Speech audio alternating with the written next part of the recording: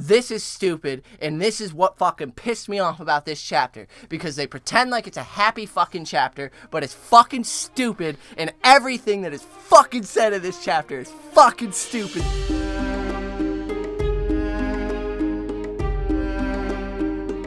What up, and welcome to another episode of Brotherhood Without Manners, your favorite full spoiler reread podcast of George R.R. Martin's A Song of Ice and Fire series, starring your host, Nate. Thank you for joining me, as always. Just kidding. My brother here, Zach, is also with me. He's shaking his head. He's going to refuse to be a part of this now. If you have joined me before... What up, I'm Zach? Fuck this guy. I can't let him host it alone, otherwise we'll get nothing done. Then it's Brother Without Manners, and that just doesn't sound good. Yeah, no, that's weird. Yeah. Anyway, if you joined us before, you know we're full spoiler. Thank you for coming back. If you haven't, we are full spoiler. Thank you for coming.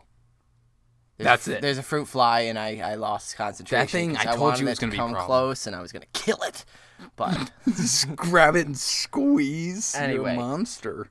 so yeah, we'd like to talk about Song of Ice and Fire here. I almost said a Game of Thrones. Yeah, I saw that. That was Shit. good. Good catch. And so, if you haven't read, go away and read the series. Come back, and we'll still be here, and you can join us. And then you can write in and send us inductees, because we love hearing your thoughts on it. Last episode, we were reading Tyrion 10. Yeah, and I actually wanted to make one Oh. quick little announcement at the top of the announcement episode. at the top of the episode. This episode is out today. I believe today is the day. This episode is out today. The day they're hearing it Yes, is well, the day... on well, the maybe same not the day, it's right? out. The same day that this episode comes out. As far as I'm aware, there should be a special episode also released on the same day. Uh-oh. From all the way over. Uh-oh. Well, it's not that far away. It's just over on the Isle of Faces. It's a hop, skip, and a yeah. skirt. And so the Sporkle Spectacular episode from the Isle of Faces at Sir Joe Buckley is also out today, where we do some trivia. It's a lot of fun. Yeah, Nate and I go head-to-head answering some questions about the last closing chapters of A Clash of Kings, the book we're currently on. And Closing sentences. We of do the closing chapters. sentences, and we get tripped up on some we know right away. It's a lot of fun, a lot of laughs. Of course, Sir Buckley is the most gracious of hosts, and we had a great time. So check out his episodes. Listen, he does a reread as well. The Valar reread is Scraps and Absolutely, he Scrolls, does. and it is a lot of fun. He does multiple chapters per episode. He does very well researched episodes. Yeah, and we just love him. He's a friend of the podcast, and go check out everything he does. He also, we had an interview with him for his Great Castles in Westeros book, so check that out as well. But as well as look the forward book. to that episode that we're appearing on, and it was a lot of fun. We're not going to tell you who wins, because you have to listen to it that's for the that. fun of it. But Yes, anyway, last episode we were joining us. We were reading Tyrion 10. Tyrion 10. And so he was kind of dealing with the aftermath of the bread riots, as well as what's happened in the city since then. It hasn't gotten much better. He has learned of the plans to send Tommen off to Rosby. Yep. And he makes plans to intercept Tommen. and see him brought there. Yeah, make and- sure that goes through, 'cause because that's a good plan. it keeps him safe if Stannis takes the city and does execute Joffrey. There is still a quote-unquote Baratheon to hold and fight for the claim on the throne. And then Tyrion goes and visits his lady Shay, and they argue, as did we, about what Shay wants versus what Tyrion wants. And Tyrion wants to try to bring her into the castle, into the kitchens, to bring her closer. She wants more. She wants to be his lady in public. She wants the limelight with him, if you will. Great song. And they argue about it. He slaps her. And you think that's the moment where she sort of hardens her heart to him and decides, okay, now I'm in it to fuck this guy. But there's definitely a shift in the dynamic. Varys shows up, she immediately sees through Varys' disguise. Which you saw as something a little shifty, that she's capable of pulling something like that off. Certainly raised a red flag that she may seem bigger player. I think it's more of just the line of work. Those people are good and accustomed at seeing past the exterior and somehow picking up on that. Yeah. Who knows what it actually is, but Varys gives the news that Penrose is dead. Storm's End has Storm's Rose. Stormrose is dead. Courtney Penrose has killed himself, supposedly, leapt from a tower. Yep. this leads to a very fun conversation about magic and the old powers, and Varys finally revealing what happened when he had his man parts taken. If he had his man parts taken. Truth. Nobody's actually checked, huh? I haven't, for damn sure. I know I haven't. So, anyway, that kind of gets left there. Tyrion makes a little speech in his head about why the people are crazy. Oh, no, he says it to he does say it out loud. Varys. That's yeah, right, my he bad. just laughs at all that remains is he's the only one who's actually trying to fight to save the city. Cersei, all the rest of them are all Robert, fighting Renly, for themselves in their own power, and everyone hates Tyrion, but he's the only one who's actually fighting and keeping, as he says, the chaos at bay. And that's where we left with However, Tyrion. this episode we are reading Catelyn. And so Catelyn laughed. Laughed. I can't Wow. apparently get this word last out. Last we left Catelyn, she was right where she is now, in Riverrun. Not really doing a whole lot. Just a lot of introspection here. And we were talking about it. Say it right up front, man. Yeah, say it. Get it out here. This Catelyn 6 chapter, I didn't really like much. I think it's the first one in this book that I didn't. In this series, because there wasn't in the time series, in yeah. Game of Thrones at all where you said. Let me preface by saying me not liking doesn't mean I think it's garbage. I obviously see a lot of significant things in here that we'll talk about. But for me, Cat is getting stale. It's a lot of rehashing the same things, and I get it. She's got some PTSD after the Renly thing, because who the fuck wouldn't? But we'll talk about it. But yeah, she's kind of dealing with post Renly's death, that with Brienne. Robb isn't at Riverrun currently. Edmure means to meet Tywin in the field and fight him, and she's kind of just exasperated by the stone-headedness of men, the men around her particularly, who all want glory and gold and honor for themselves, and there isn't really a prudent thought. She's worried about the trade for potentially Jaime Lannister for any one of her daughters and where that may lead, what she could do there. She's worried about her daughters in general, their well-being. Brandon Rickon, there's been scarce word. Yeah, but essentially, this is all the same stuff that she's kind of done in each of the chapters before this. But yeah, so to break in, she's starting this one right off with seeing Edmure off. Yeah. He's leaving to meet Tywin in the field. And taking all the able-bodied men right out of Riverrun with him. And Cat thinks that she has a larger host than him, though hers is a host of doubts and fears.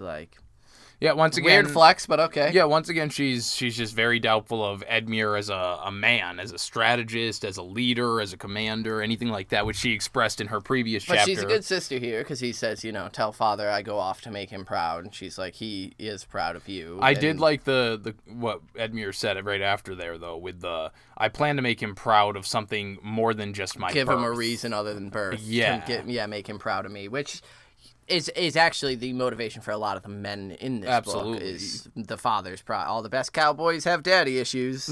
And so, yeah, Brienne is looking miserable beside her, and Kat's like, no doubt, she wishes she was riding right along with them. Well, I think it's kind of fucked here, because it does say that, Kat had a bunch of clothes made to her size. Yeah, things that dresses, would fit her. Nice, more pretty appropriate things. to a lady. But she would much rather sit here in these armors and then in this garb. But, if you put her in those dresses, you're just going to talk Catelyn, of all people, is the biggest shit talker on Brienne and how she looks. You put her in these gowns and these dresses and try and dress her up like something that she's not, she doesn't want to be necessarily. I mean, I'm sure there's parts of her that do want to be that lady, but I don't know. I can't tell. Plus, it was just a chapter ago that Brienne swore to protect her life and defend her.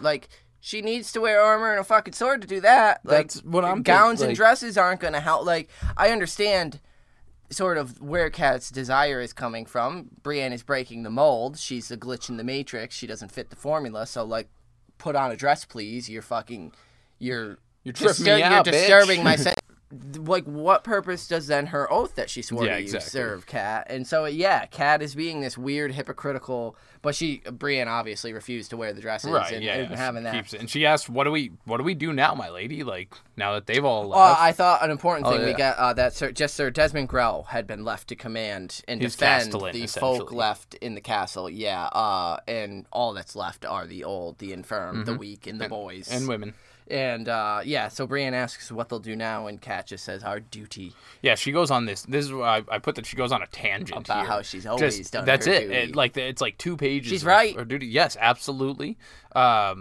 She brings up Brandon and Yep, Ned. and how Littlefinger, she never even gave a second glance when her father had given her to Brandon, and she claims it was for her duty. Which I think, again, is an interesting little slip-in, that she never said goodbye to Littlefinger, and, like, that's it. That's pretty much what she said. But Lord Hoster ordered her not to because he didn't want her near her, near his daughters anymore because he impregnated one, and so it's, again, that little touch of the Tansy thing just slipped in there. And then Kat doesn't even realize it. Like, it's there, but she's just like, no, yeah. Yeah, and then when Brandon died marrying Ned, and then Bobby B's war. And now to pose this to you, she says, you know, and when Ned left and brought back his bastard, you know, she cared for Ned, but she claims she's going on this huge thing about doing her duty, but wouldn't part of her duty being showing some love and remorse for that child who doesn't have a mother?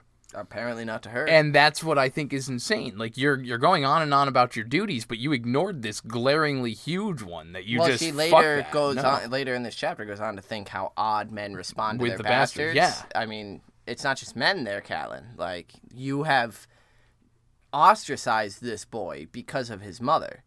And you have no idea who you literally say it. In it could be a Chardane, or she could be some dead person. And who knows? Us believing that we believe it's Lyanna Stark as we do, as the fandom does.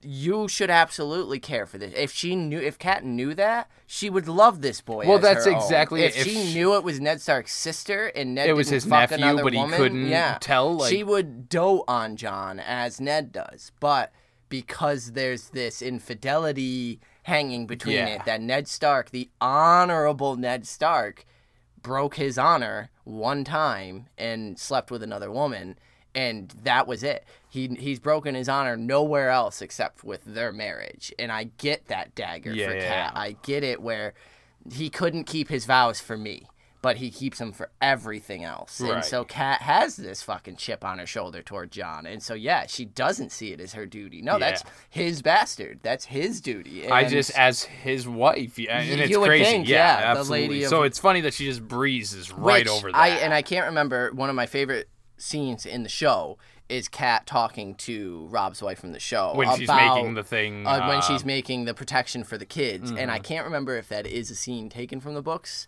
But if it is... I don't think it is. That's one I'm looking forward to because that conversation about Jon I thought was great in the show. But... So anyway, she does end up finding herself at the Sept. Yep. And her steps took her to the Sept. She's just wandering. Which seems to be a very common thing for her because she needed to go to the Sept before she... it was after she met with the Baratheon brothers. She went down to the Sept, and she's just always there. So she kneels at the warrior. It's crowded. It's a lot, and she thinks a lot of people need prayer as I do. It's a comfort. And so she lights a candle at the warrior for Edmure and for Robb. Hell yeah, she does. And she's kind of just saying her prayer when the Septon at Riverrun comes walking. Septon, yeah. She does not know him. He's young, and he's not unlikable. He does his job well. He gives a decent sermon, but she starts thinking of Septon Osmond. Yep. And I believe that was the Septon at Riverrun before this guy. Not the one. He's long dead. And she just kind of wishes he was there for her to relay the story of what happened to Renly. He would have listened at least. Yeah. Given what he thinks. And not just immediately dismissed it, I think is what she's saying. He would sit there, and I can picture this conversation of like the elderly, kindly old man who's just it's very like, Aemon-esque. Yes, child. Like, I understand these things are frightful. Here, let me put your mind at ease by giving you a logical explanation. That's kind of what Kat's saying here, is he'd be able to explain it out to me to where I could get some fucking grasp on it. Yeah. Which then gets her reflecting on all the people that have kind of helped guide and raise her throughout her life. The Blackfish, her father, Ned. Osmond, Ned, and all these guiding men in her life, which, she's a strong chick. Like, it's kind of sad to see her sitting here thinking that she's completely lost without them. Who do I do my duty for now? Like, where do I go? What do I do next? They always seem to know everything, but now it is only me, and it seems I know nothing. You know nothing, Catelyn Stark. Yeah. Not even my duty. How can I do my duty if I do not know what it is? And so, her knees ached as she stands, and she feels no wiser as she rose to leave, thinking maybe she'll go visit the Gods' Woods and pray to Ned's gods because they were older than the Seven. And at this point, she's just desperate. Fucking anything, hear my plea to save my children, fucking end this war, yada yada. So outside, Ryman the Rhymer is sitting by the brew house singing in front of a crowd of Lord Derrimond at the Bloody Meadow. And as Brienne pauses to listen, some boys run past and they're flailing at each other with sticks, and Catelyn just thinks, why do boys love war? Love to play at war. Yeah. And Brienne then says that fighting is better than waiting. You don't feel so helpless. And Catelyn reminds her that knights die in battle. And Brienne says... So right before that, they had a conversation about singing as well, which I just thought was something interesting in Brienne's story to bring up, that she mentions, because Rymond is there, that Evanhall, her castle's keep, always had a bard there, a singer, and that she loved it. Like, she learned all the songs by heart. I'm pretty sure that's later. Is it? Yes. My bad, dog. Yeah, that's jumping. That's the other time at the dinner. Yeah. Never mind. Forget that, people. Not yet. No, yeah. So, yes, the knights die in battle, and Brienne says that ladies die in childbed, but no one sings songs about them. And Katniss says that children are a different sort of battle, and I really like that. Not banners and everything. But I saw it as until you are a mother. No, pretty until much, you are a mother, but she had it pretty justified. She has good reasons for it, not just a Karen throwing her face around. So later that day, Maester Vyman brought a letter, and she was hoping it was from Robb or even Sir Roderick from Winterfell, but it was from Lord Meadows, who had named himself Castellan of Storm's End, declared Courtney Penrose dead, and said that the gates had been opened to Stannis, and all inside had sworn their swords, and none had suffered any harm. And Catelyn just thinks saved for Sir Courtney himself. Poor Sir Courtney. But she decides Robb must know at once and asks if it is known as to where he is. Yeah, they don't really have the greatest of ideas, but Maester Vyman's pretty sure that if he sends a raven to, Ashmark, that they can get a rider from Ashmark to go to him in the field. And last was heard, he was marching toward the Crag, the seat of House Westerling, where he's going to meet his wifey. This is it. The downfall. This made me pause. This made me say, skirt, skirt, skirt. Because, full spoiler reread, you've been warned, this is Red Wedding stuff here with Jaime Westerling. As we know, Tywin supposedly is poking and prodding Riverrun. Yeah. But do you think that this is all a ruse to deal with something up there? Like, let me act like I'm focused on taking Riverrun and attacking Riverrun while I'm planting the seed of Jane Westerling up here and doing the whole Robb getting married fucking... So you say that's Tywin's plan? Because this is what... Yeah, do you think Jane Westerling is a plant to fuck Robb's army over? Oh, like that she was actually placed? Oh, shit. Westerling is a Lannister. Yeah. Well, it's... I don't know, because they're conquering Westerling. Like, well, it's not... So it's I'm not saying I buy this theory that Jane Westerling is a, tool to bring Robb down, but it is a theory that she's, a plant. Nefariously a plant, yeah. But we get a lot of mention of Tywin's movements here, and so if this is a plan by Tywin, how the fuck is he executing it? Like, is he in the field just because we know he's supposed to be marching southeast. By the end of the chapter, Cat places him at the head of the Blackwater Rush.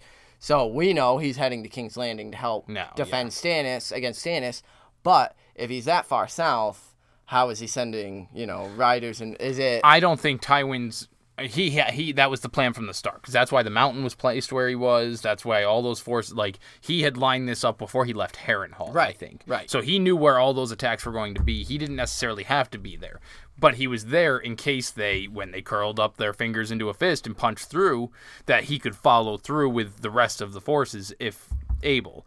But I don't think it is her being a plant or anything like that. Yeah. Because... Again, like you said, the Westerlings are a Lannister house, or Lannister bannermen in there. And Robb is going in to conquer. We know that they're kind of burning that area like they were, like the Lannisters were doing to the Riverlands. He takes and I'm pretty sure she helps nurse him to health. Yeah. And it's not So is it an opportunist where, haha, he married a Westerling? Because there's... I don't know. There's just it's fucking Chekhov's gun. There's no way Robb Stark marrying a Westerling doesn't come back to shoot the fucking Starks in the back of the head. Absolutely. Be that, I don't think that is only at the Red Wedding. I feel like there's more to Jane Westerling that we've yet to find out. Well, I mean, whether that's the Pup of the North theory, because she or lives, right? She does at the Red Wedding. She gets taken captive with Admir, right? Or she's not. That's right. She's in River. Yeah, so she is. That's right. one of the GNC things is that she could be carrying Robb's child. And so, no, I don't think that she's. I mean, I definitely think she's playing a major role because, again, I'm a big fan of the GNC. Yeah. I definitely think that she's going to be playing some roles, but I think it's purely because the Freys are known to be double-crossers and opportunists themselves. As soon as anybody hears that it occurred, then Walder Frey's going to be sending out messages or, again, Tywin's contacting him immediately then. And so I don't think it was a pre-planned so you think thing. like Tywin learned about it and like leveraged that? Like, sure, you're especially my bannerman to the mother of Jane especially Westerling with the amount of Freys and half Freys that are out there to spread that like kind of fucking news. ticks. I mean, that's how many Freys are in Robb's army. Yeah. How many of them are there that are contacting, Yeah, so. I definitely was like, all right, we're getting into the House Now, Westerling. as cool as he is, I don't... Reading is starting to be built and plotted. Yeah, I don't think Tywin is the master of fucking No, strategy. I agree. So, like, I don't agree. think he's thought I think that there far would be ahead. way too much happenstance for him to be able to get. Exactly. Because he didn't know Robb was going to be attacking the Westerlings. Well, that's it. He needs. They snuck through on the goat trail. Yeah, like exactly. he would have had to somehow reach out to that specific town, say, "Hey, if he attacks you and he takes an arrow, then put her on him." So that like it's no, I don't think so. So Kat says, yeah, send a letter to Ashen Mark and send a rider out after him, see if we can find him. And after Vyman leaves, she mentions Edric Storm to Brienne. She's like, yeah, there was no mention of the bastard. And she's not really sure why Stannis wanted him in the first place. And then she kind of comes to that conclusion. Well, the Brienne realization. describes him. She's like, yeah, he was comely, handsome, similar to Renly. A lot of people mistook him for Renly's son. With the black hair. And Kat's like, Renly took after Robert. That's what Stannis wants. He wants to parade him. When really, I'm pretty sure this is his want is for the king's blood, for the blood magic to kill the king. Catelyn is one of two people on the planet who have like witnessed Stannis' use of the dark powers, and yet she's still willing to describe it away as he wants to parade him to prove Joffrey's what's hereditary. Almost funny is that was Stannis' original plan. Yeah. Was to get Edric and do that. And then all of a sudden the blood magic, the shadows started popping up and killing people. And we don't learn for a bit, technically, but full spoiler, that it's the king's blood in these rituals that is causing it. So they get Edric and... So is Stannis like an allegory for an addict? Is he addicted to it at this point, you think? About having that loaded gun of I can send a shadow deep beaming out in the world to... I don't think so. You don't? Well, because... He fucked up, and I love... Stannis fucked up by not listening to Davos and going and attacking King's Landing when he said... No, absolutely. He did that for the King's blood. Fuck what Kat says here. He did it for the King's blood. He doesn't care about parading Edric Storm. I mean... Yes, he does, but he knows that's fickle. He wants the king's blood because he's seen it work now, and so I think he's addicted to it. I think he's addicted to that loaded gun. I think it's not now that. Penrose has worked, Renly has worked. It's because the plan wasn't. I mean, he needed Edric, but the idea for him, and I took him at his word, and still think that that's accurate. It was for Storm's End. He couldn't leave because he would be defeated. Yeah. And so I don't think it has to do with needing to use that magic because he's so drained. He has the nightmares. He doesn't like it. Well, it's a means to an end. I mean, that's who knows? He's so drained. I don't think it's an addiction thing. I think he's drained from the magic. He's using it because it will accomplish what he needs, and it's proven to be successful. Yeah. But I don't think he likes to use it. I think if he liked to use it, then Shireen would have been dead a long time ago. See, I think there's a difference between. I think Davos. But that's it. Edric. An addict doesn't start by stealing from their family on day one. It's a slow build. It's a slow build to, no, let's wait here and let me take Storm's End. Yes, I'll pepper it with these sweet, I can't be defeated because men fear me thing. But really, I want my fix. I want this. Well, that and he drags his feet with Edric to where Davos is able to get him out of there. Because Stannis is a man of convictions. he's acting like an addict. He justifies his actions. I mean, I'm not saying he's not making similar things, but I don't think he's an drags allegory his for feet. addiction. Well, no, I don't think Martin is legit saying like, oh, he's. But I think Stannis is treating Melisandre's power and what she can provide him sort of like an addiction, where this Edric Storm thing especially just seemed to be a mistake to me. And yeah, I just don't think he's doing it nearly as often. It's only the 2 times. It's only the 2 times. So I don't think it's still. And how much time do we span? Like, I don't see it as an addiction at all. I think it is. I think it's a power thing. I mean, as good as and true as Stannis is, I want him to be the king. I think that this is. I think he's bad in other him, ways. I just don't. Yeah, I don't think it's anything. I don't think it's anything to do with addiction. What you think. Yeah, I think they do. Anyway, so Kat says that those who favor Stannis will call it proof. Those who favor the Lannisters will call it bullshit, and that's pretty much where it'll end. And she thinks of her own children, how most seem to favor the Tully more than the Stark. Except for Arya. Oh, also, and the bastard. But he was never mine, so. But she finds herself thinking of Jon Snow's mother. Does she grieve for Ned as I do, or did she hate him for leaving her bed for mine? Does she pray for her son as I pray for mine? They were uncomfortable thoughts and futile. If Jon was born of Ashara Dane of Starfall, as the whispers claimed, she was long dead, or else it made no difference now. Ned was dead, and all of his secrets along with him. Man. That's a heart-wrenching I one, love the Ashara Dane fucking red herring in there, man. Of just, it makes so much sense that it would be Ashara Dane. And just the, because she doesn't want to believe that she's able to put a name to it, I think. I think her being able to put a name to this woman makes it that much worse. Well, then, you have the woman picture of. And so, it's a very good plant by Martin to fucking draw you over that way. And then that Ned was dead, and his secrets along with him is just a goddamn dig that knife. If Ned could just sit down with his family and be like, all right, here's the hips, here's the haps, and I feel like Catelyn would look Jon in the eye and just my bad. Yeah, I think it would. My bad. I think it'd break her where she'd be like, I'm sorry, like I couldn't love you because I didn't understand, and now I do, and get in here, my bro. bad, my bad. But that's when she starts thinking of bastards, and like you had mentioned earlier, how men are so weird when it comes to their reactions towards bastards, like Courtney Penrose refusing to give up Storm's End and Sir Edric Storm dying for him. And it's not even fiercely protective of Jon. But on the other hand, recently she had received a letter from Roose Bolton, who was saying that he is marching on Harrenhal. As he was commanded, And while they see that it's going to be a difficult task, they will take it. He assures them he will take it. If I must kill every living soul within to make it so. If nothing else but to correct the crimes of his bastard, who was slain by Sir Roderick. And a fate he no doubt earned, Roose wrote. Ramsay's nature was sly, greedy, and cruel, and I am well rid of him. And he even states that his true-born sons would not be safe with him alive. So, my question is... Does Roose know? I don't know. It's really hard to say here. I don't think so. I also don't think so just yet. I think that because he's sly and because he knows what he looks like, yeah, sure, I'm well rid of him. Cool. But at the same time, when he finds out later, he's like, oh, all right, we got the Lannisters with us. I can use this. Yeah. Like, all right, good.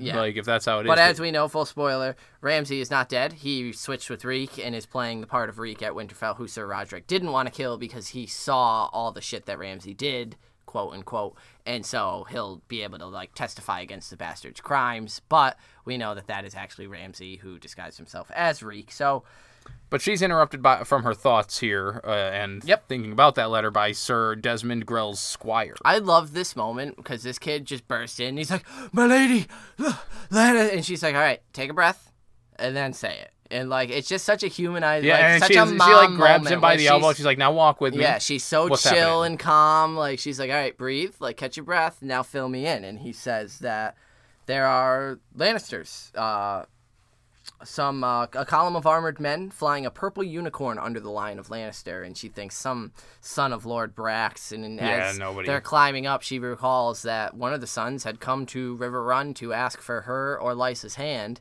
and her father denied them, and she's wondering if it's that same son now coming to attack. But as they climb the battlements, the squire tells her that Tywin's main strength is well to the south, so they are still far from danger. And that these are just some outriders kind of just poking through. Yeah, so they get to the watchtower, and Cat can see for miles, and even so, only the nearest ford is visible.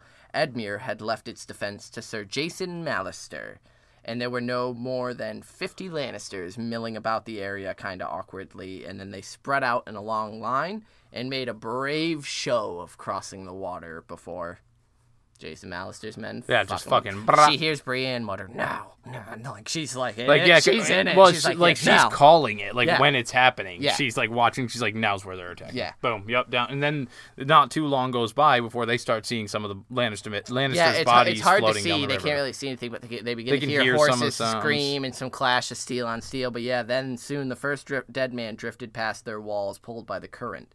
The Lannisters regrouped and then galloped back the way they had come. See ya! And there's shouts and whoops calling at them from the walls, but Desmond is thrilled. He's like, fuck yeah! Yeah, he's telling, everyone, the Hoster Tully would be up here fucking dancing if he could see this shit, like, get them, boys! Yeah. But Cat's like, no, he wouldn't.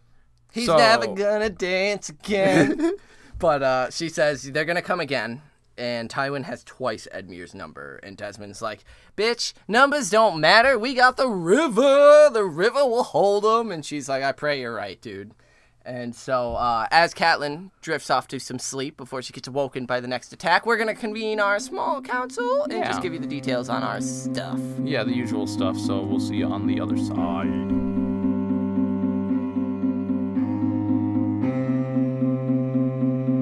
This is the small council that never ends. I hope that's not true. Yeah, me too. It could go on forever. What's up, dudes and ladies? And anything in between? Yeah, whatever. What's going on? This is just where we want to get you our socials, let you guys know where you can write us in, send us your inductees, thoughts, feelings, opinions, whatever you feel like sending us.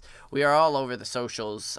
You can reach us on Twitter. I'm on Twitter at Carstark92. Nate is on Twitter at MannersWithout, which also happens to be the Instagram. And those are the only two that actually match. The rest are all something else. We do have our YouTube is pretty prominent. You can go on there, search Brotherhood Without Manners. We pop right up. Hey, you know what? Head over to YouTube if you want some really interesting fucking discussion, because it's popping over there. Yeah, so speaking of, on our last Catelyn episode, we got some chatting done from Stephanie, and she was just talking about Cat calling the small folk useless mouths Savage. Is quite merciless, which makes me think of Mother Merciless, another name for Stoneheart, which a complete inversion of Gentle Mother Gentle Mother, Font of Mercy. Thank you. My eyes blurred out a little bit. Gentle Mother. Yeah. God, I love Cat's character and how incredibly layered and human she is. Sorry, Nate butchered that, but I applaud it. I love it. I did not actually. The Lady of Stone is fucking great, and a great little simile there for her savagery, toward the small folk. And it said, does that carry over to Stoneheart is the interesting part. Yeah. But thank you, Stephanie, for chatting with us on YouTube. Yeah. So we also have our Facebook, facebook.com/brotherhoodpodcast. That's where we usually just send some updates, let everybody know when the new episodes are out and how often you can find them. Every Monday and Thursday. Because we never say it, and so we're starting to do that now. Or one of the easiest ways to make sure that we see what you're writing to us is to just email us at withoutmannersbrotherhood@gmail.com. Mm-hmm. That's where we get most of our inductees, and both Nate and I check it pretty hourly. So, yeah, pretty regularly. Yeah, you can definitely reach us there. We also have a Patreon. Yeah, Patreon, which has a couple different levels of tiers. The highest level grants you early access when I'm able to get early access to episodes. It gives you all the Patreon-only episodes, the Winds of Winter sample chapters. We have one left, which we are recording I think tomorrow night. So the day this actually comes out or something I'm like fucking that. hyped for it. Yeah, it's a pretty sweet chapter. Tyrion 2 of Winds of Winter.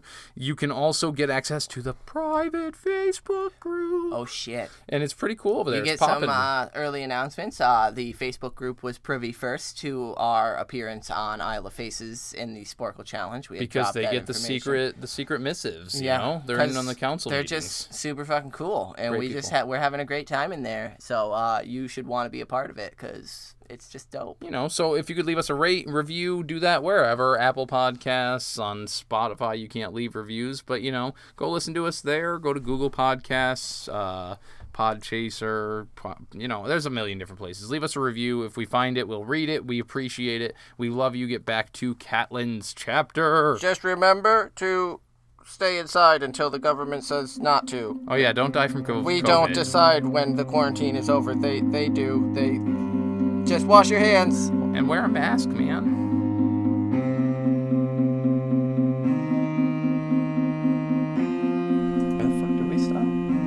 Where the fuck do we stop? Right there. Cool, and that's how we're starting Oh, this. shit. So that night, the Raiders, the Lannisters, came again, and Kat had commanded that she be awoken at once if the enemy returned, and shortly after midnight, she was. So wrapped in a bedrobe, she climbed to the roof of the keep, and from there she could see everything. It's like waking up in the middle of the night on a day you forgot was like a holiday, 4th of July or New Year's, and you go out and there's like fucking fireworks and you're like wrapped in a blanket at midnight, like, yeah, man, this is cool. Only it's people being murdered in the middle of the night. Absolutely. But, you know, Good by time. bonfire. America. Yeah, that definitely sounds, sounds like an American tradition. Definitely. So watchfires had been lit all along the banks, so if the Lannisters thought they were using darkness, fuck out of here with that shit. Get the fuck out of here with that shit. And a few Lannisters, as they begin crossing, are immediately lost in the water, pulled under, and just swept away. And Malister Bowman sent out a storm of arrows, which Kat, in the firelight, thinks is just one of the oddliest beautiful things she's ever seen. This just swarm that comes over. And now I just hear, America. It's just it's fucking Bombs bursting. I also just want to point out, Julian, who gave us an inductee for this chapter, pointed out that this reminded him, and me as well, of the Season 8, Episode 3 episode part where the arrows fly in the darkness of the Battle of Winterfell, and how cool that was. And I thought it was very similar to that. I was thinking more of Blackwater, the way that the water is here, and I'm gonna fucking slap you with that shit. I forgot what I was saying. Yeah, good. The arrows over Blackwater when they're shooting out over the water towards the boats from the castle. Just that similar image of the light and the water. Well, and mine arrows. and Julian's is better. Yeah, what else is new? When the fighting ended, and the foemen had retreated back into the night, Catelyn thinks, a small victory, yet a victory nonetheless. Yeah, and as she's descending down the stairs of the battlement's turret that she was on, she starts talking to Brienne, asking, like, so, what the fuck happened out there? He's just fingering us, my lady. Oh my god. You've been holding that all day. He's just that's just his fingertip, my lady. He's just brushing us. Can you feel it? So, she explains that Tywin right now is probing Yes, he is. with his forces to check for weak points in the wall. Julian said I can't make fisting jokes anymore. So you're going to make fingering jokes well, instead? Brienne's providing the ammo. All right. So she does have big, thick knuckles. Thick knuckles. Tywin is, she says, probing for a weakness. He's checking for weak spots, and if he can't find one, he's going to curl those fingers into a fist and make one. I just really liked her metaphor there. That this was just his finger, but my then lady, and he's just brushing. It kind of breaks my heart in the same, because she's confident that she's like, nah, this is what he would do, and then she's like, she shrugs, and then she like kind of just gets like dejected, abashed and like, I shouldn't have said that. Like, and it's like, no, Brienne, you're right. That's what Tywin's doing. He's trying to fucking find the weakest, least defended spot on the river and fucking break through. And so that doesn't get confirmed just yet. The next morning, because that's pretty much where they end that. Cat wakes up and hunts down Euphrates Wayne. And she orders him to have some wine sent to Cleo's Frey. Fuck yeah, get him Get good and that drunk. boy swifty. She wants his tongue loosened when she visits him later.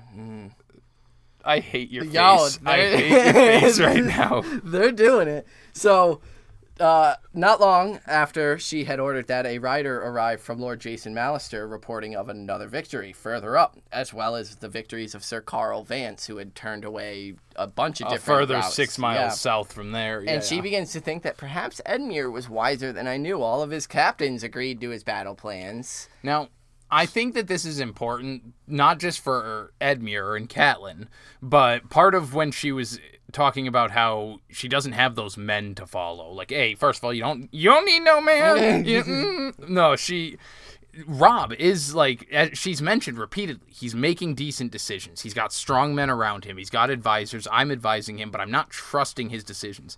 Edmure, it's just, and that's all I think it is. She's seeing it as her son and her little brother. Yep. And she's finally questioning that. Not that I think there's anything wrong with her questioning some of their decisions. And, that's definitely what helps prevent you from making stupid decisions, is question them all. But doesn't mean you can't think that they're capable of at least making a decision. Isn't this Edmure's fucking up, though? Oh, yeah, absolutely. Edmure's a fucking idiot. The Stone Mill was a fuck up. Okay. Yeah, that's what I thought. So, yeah, no, she's right. Like, and I hate that she's questioning, because she says, my brother is not the little boy I remember no more than Robb is. And, like, I understand the sentiment that she's thinking there of, like, I can't think of Robb as this boy. Yeah. Same thing with Edmure, but Edmure's a fucking idiot. Oh, yeah. Edmure's he really fucking is an idiot. Yeah. And this is wrong. he took men from the fucking twins that were yeah. No. This is not a good moment. These victories are not fucking great. Well, that victories. gives the phrase the opportunity to now plot against them once they hear of the Westerlings. So and this is as a big we'll part learn from Robb, he wants them to break through and get trapped. Exactly. And now they can go and help fucking defend King's Landing. Yeah, now they can't. Like, it fucks everything up. This is stupid, and this is what fucking pissed me off about this chapter, because they pretend like it's a happy fucking chapter, but it's fucking stupid, and everything that is fucking said in this chapter is fucking stupid strategically. I am wonderfully thrilled now, because we finally got to the heart of the problem. Mr. Zach here claimed he hated Catelyn's chapter. It's just more Edmure rage. He's just got more Edmure rage. He's just fucking livid about the fact that Edmure's doing stupid shit once again. No, because now we're getting into my favorite part of the chapter, which is the talk with Cleos Frey. Well, now you're all hyped up because you Edmure rage. Fuck Edmure. His adrenaline's growing. No, Edmure fucked up here. I was just pointing out she definitely refuses. She's looking for those men to help lead her, but she's refusing to allow a man to lead her, to help her or become that leading position. And I think it's just it shows really the dynamics of the character, how complex she is. To see but Robb the king and the man, and Edmure the dumbass, the Lord, the man. technically, but. Yeah, no, he's making poor decisions because he wants to make Daddy proud. Yeah, I mean, I get your motives, dude, but fuck. So, she waited until evening because she wanted them to be good and drunk before she called on Sir Cleos, and as she enters, he immediately falls to his lady, knees. I knew nothing, please. I didn't know. The imp said he needed a Lannister and she's escort. Like, Rice? And says, I know no grandson of Walder Frey would be an oathbreaker. And then unless it served a purpose. Like low-key shade. And then tells her, so she's like, yeah, you brought peace terms? What are they? And he tells her. And she's like, these are, she's pleased to see how unsteady on his feet he is. He's clearly he's drunk. wobbly. But when he tells her, she's like, these are no fucking terms at all, except, and then she asks if Tyrion had sworn the return of Arya and Sansa for Jaime, if he had sworn it in front of witnesses. And Sir Cleos Frey, he swore it in front of all the court. And then she even mentioned Cersei. And as you recall, our listeners here, Cersei was out with the flu. Yeah. Forced flu by Tyrion because he poisoned her and gave her the shit so that he could make these claims and do what he was doing that day. So she's like, yeah, but Robb wouldn't have it, and she knows it, and rightly so. Jaime is dangerous to have free and not worth Arya and Sansa. But she asks if Sir Cleos saw the girls and if they're all right. And she immediately sees that he is fumbling for a lie. He's trying. She's like, motherfucker, you completely surrendered your peace rights when you made an attempt. When this bullshit happened. So I can hang you right now. And she says, believe that. She's like, I'll have you hanging from the walls. Believe that. Oh, gee, shit. Yeah, you best believe that. Don't even fucking. I love it. And then she's like, have you seen my daughter? She asks him again. And he says, I did see Sansa that day in court. She looked a little withdrawn, but okay. And she says, thanks Sansa, but not Arya. that could mean everything or nothing. Yeah, because obviously Arya's so wild that Cersei could just have her locked up constantly. Afraid of what she may shout in court. Say, or they might have just outright killed her. But she pushed that thought away, and then, thinks on Tyrion and the Queen Regent, and thinks that Tyrion is... And I like it because she puts it together that he went from her prisoner at the Eyrie through the mountains of the Vale. She had no fucking idea how he survived that. And now he's sitting with more power than Cersei. Yeah, the Queen King's Regent. Landing. Yeah. And she thinks he is too clever by half. But he did have no part in Ned's murder, at least. And he came to her defense when the Klansmen attacked. Yeah, so I think it's funny also... She's contemplating trusting his word. Yeah, since Game of Thrones, she said that Tyrion is too clever by half. That exact phrase. He's too clever by half. And now she saw his fucking meteoric rise and that's to it. power. After seeing the way that he did come to her aid, and he was so vehement in his, I didn't have anything to do with your son, like in the dagger. And then obviously not even being present for Ned's death. And yet, here she immediately turns. It's Littlefinger's poison. And it's just that's the dagger. Littlefinger's gift here is the little distrust. drop of poison, the seed of distrust that he puts in people's mind that spreads. And she looks down at her scarred hands. His dagger's mark. In the hands of a killer he hired to open Bran's throat. And she convinces herself he lied. And she stands up abruptly. The Lannisters are all liars, and the dwarf is the worst of them. And she leaves. And I love it because Cleos is like, I know nothing of any lie. And she's like, right, you know nothing. And leaves. And you know nothing. Yeah, I thought that was funny too. As Brienne immediately is beside her, silent, and she eats a late... So there was this little line right there that kind of stuck with me, that she looked at Brienne and thought, Brienne's kind of lucky right now because she doesn't have to have those womanly, motherly worries. And I just think it's very not funny. It's kind of sad that women are forced into that position, but she's almost jealous of Brienne right now because Brienne is more man. Took this simple route of fighting. Yeah, being a man, not worrisome. And it's, again, like that she didn't ever have that option to try to do that kind of stuff. Children are an entirely different battle. Yeah, and I just thought that was an interesting line that she mentions that. So... Yeah. She had a late dinner with her garrison to offer what encouragement she could, and Ryman the Rhymer sang all through it, ending with the song that he wrote about Robb's victory at Uxkhross.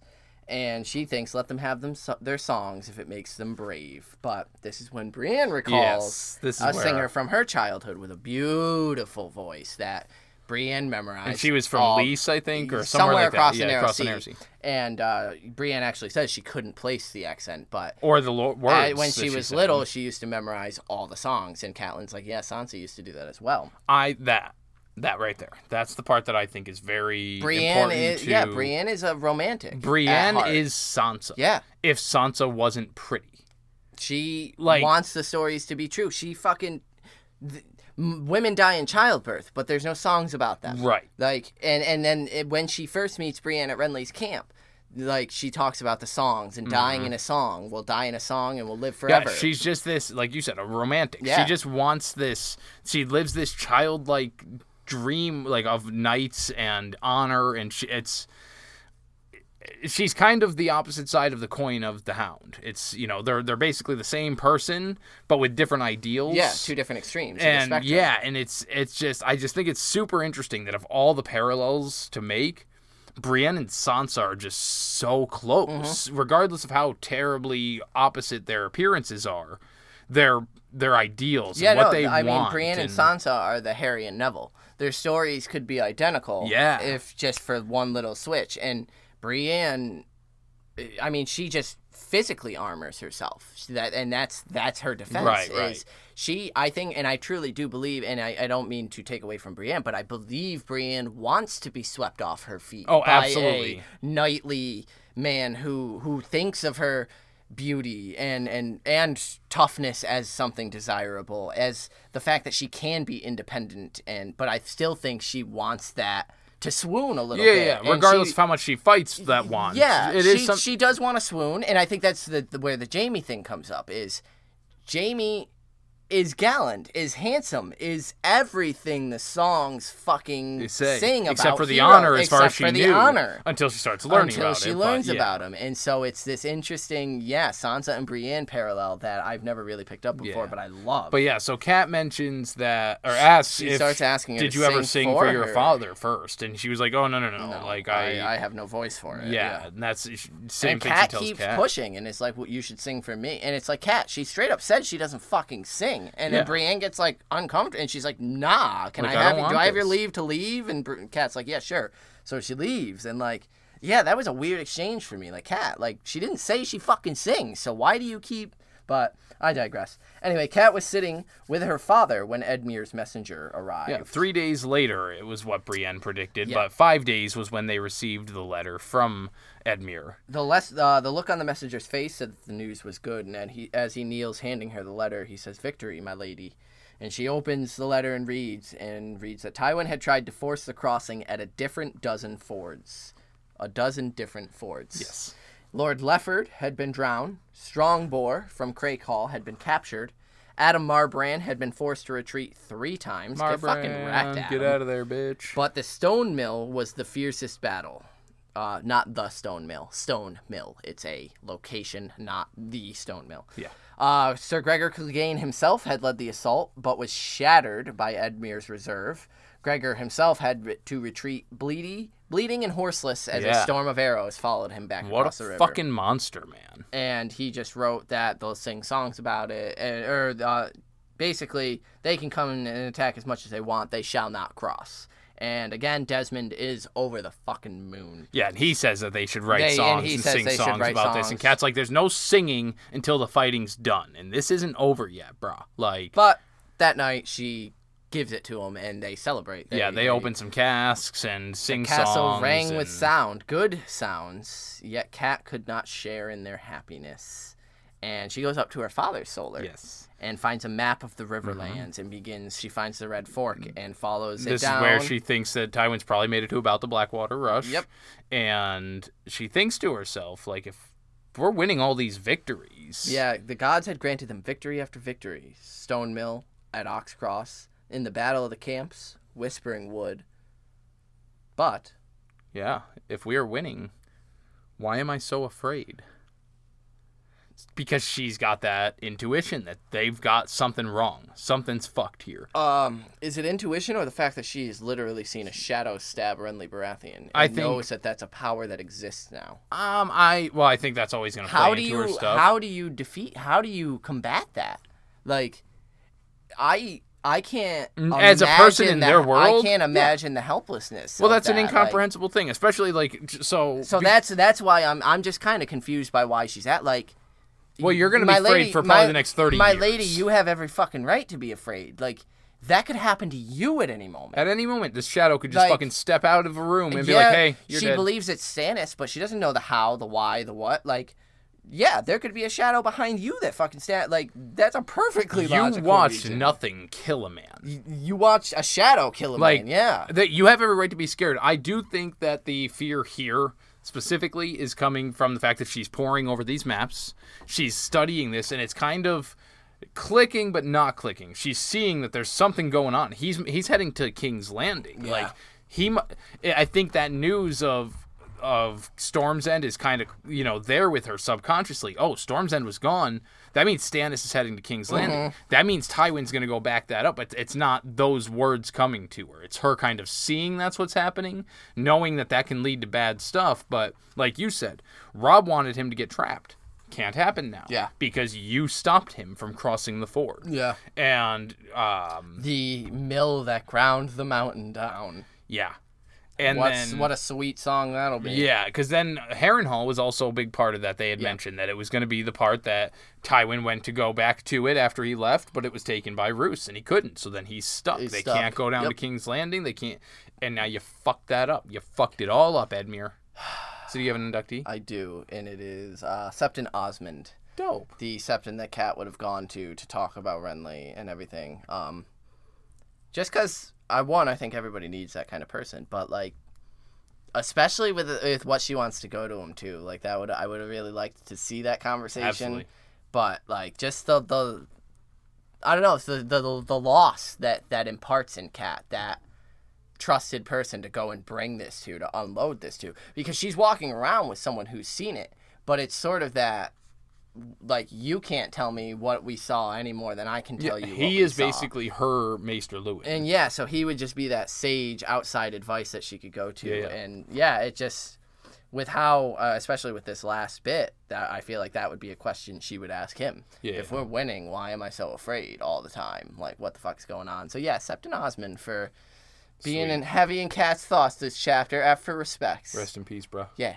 Cool. Yours? I'm going to give mine to Sir Desmond Grell's squire. The squire. Yeah, because that guy had to make all those trips up to let her know Victory, that, my there's lady. shit, and he was all winded. He busted his ass running out to tell her that news, and she even gave him a little break. He relayed all the information. He walked her safely to the battlements, and he was explaining the situation up there of what she was seeing. This is what you're seeing. This is what's going on.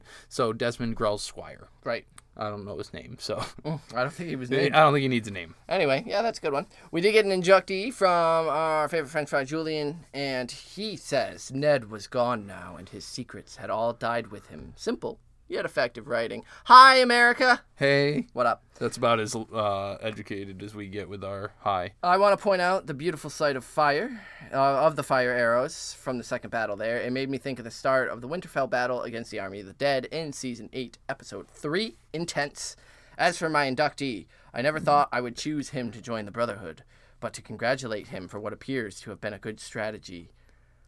So far, Oops. Edmure. I've always thought of him badly because of the show where he was only a foolish loser. Not only the show. But he got a few victories here and I'm impressed. Of course, Red Wedding, hashtag Edmure Rage, etc. But I wouldn't think that much of him anyway. We'll have another dude to whip at the Brotherhood. Good day to you, sirs. Valar Forcaris. All right, so first of all, we're not brutal animals just whipping people. Jeez Louise, Oh, no, man. with Edmure we are. Oh, okay. Yeah. All right. Fuck you, Edmure. So, no, it's a tough one to pick up on how impactful the wins, quote unquote, of this battle This are. is a brilliant writing strategy. It's victory. You're after like, victory. yes, yeah, we great, won. won. We're winning. And there's still that overhanging cat angst yeah. about the situation, but you don't know why. And then when Rob reconvenes and tells you the plan of what he wanted, of Tywin Yeah. getting caught, and then you think about the implications of that, he wouldn't make it to Blackwater to intervene for Stannis, and Yeah, so we'll just Everything right we'll just haze Edmure for everybody that we've inducted, and then that'll be the purpose for him to be there, to get everybody's hazing out of the way. But as always, Julian, we appreciate your inductee, even if it is Edmure. Everyone is welcome. No, thank you for writing in. We as always love always. hearing We from you. appreciate it. If you, not if you know where you can reach us if you want to send inductees. If you would like to join us next episode, we're going to be reading Bran 6, jumping back up to Winterfell to deal with some green sight and potentially some Ironborn nonsense that could be coming that way. And so, Yeah, it's been a while since we've been up north. Yeah, there, I'm excited so. for a good old Brandy chapter. Brandy. And so, yeah, join us for that. And then also, Patreon subscribers should be expecting the last of our Winds of Winter sample chapters to be coming out soon. So look forward to that. Send us your inductees for If Brand you 6. haven't yet, go check out Isle of Faces with Sir Buckley. That. Look for us on that Sporkle Spectacular episode. F yeah. Otherwise, we will catch you on the next episode. Valar Dar Harris. Peace.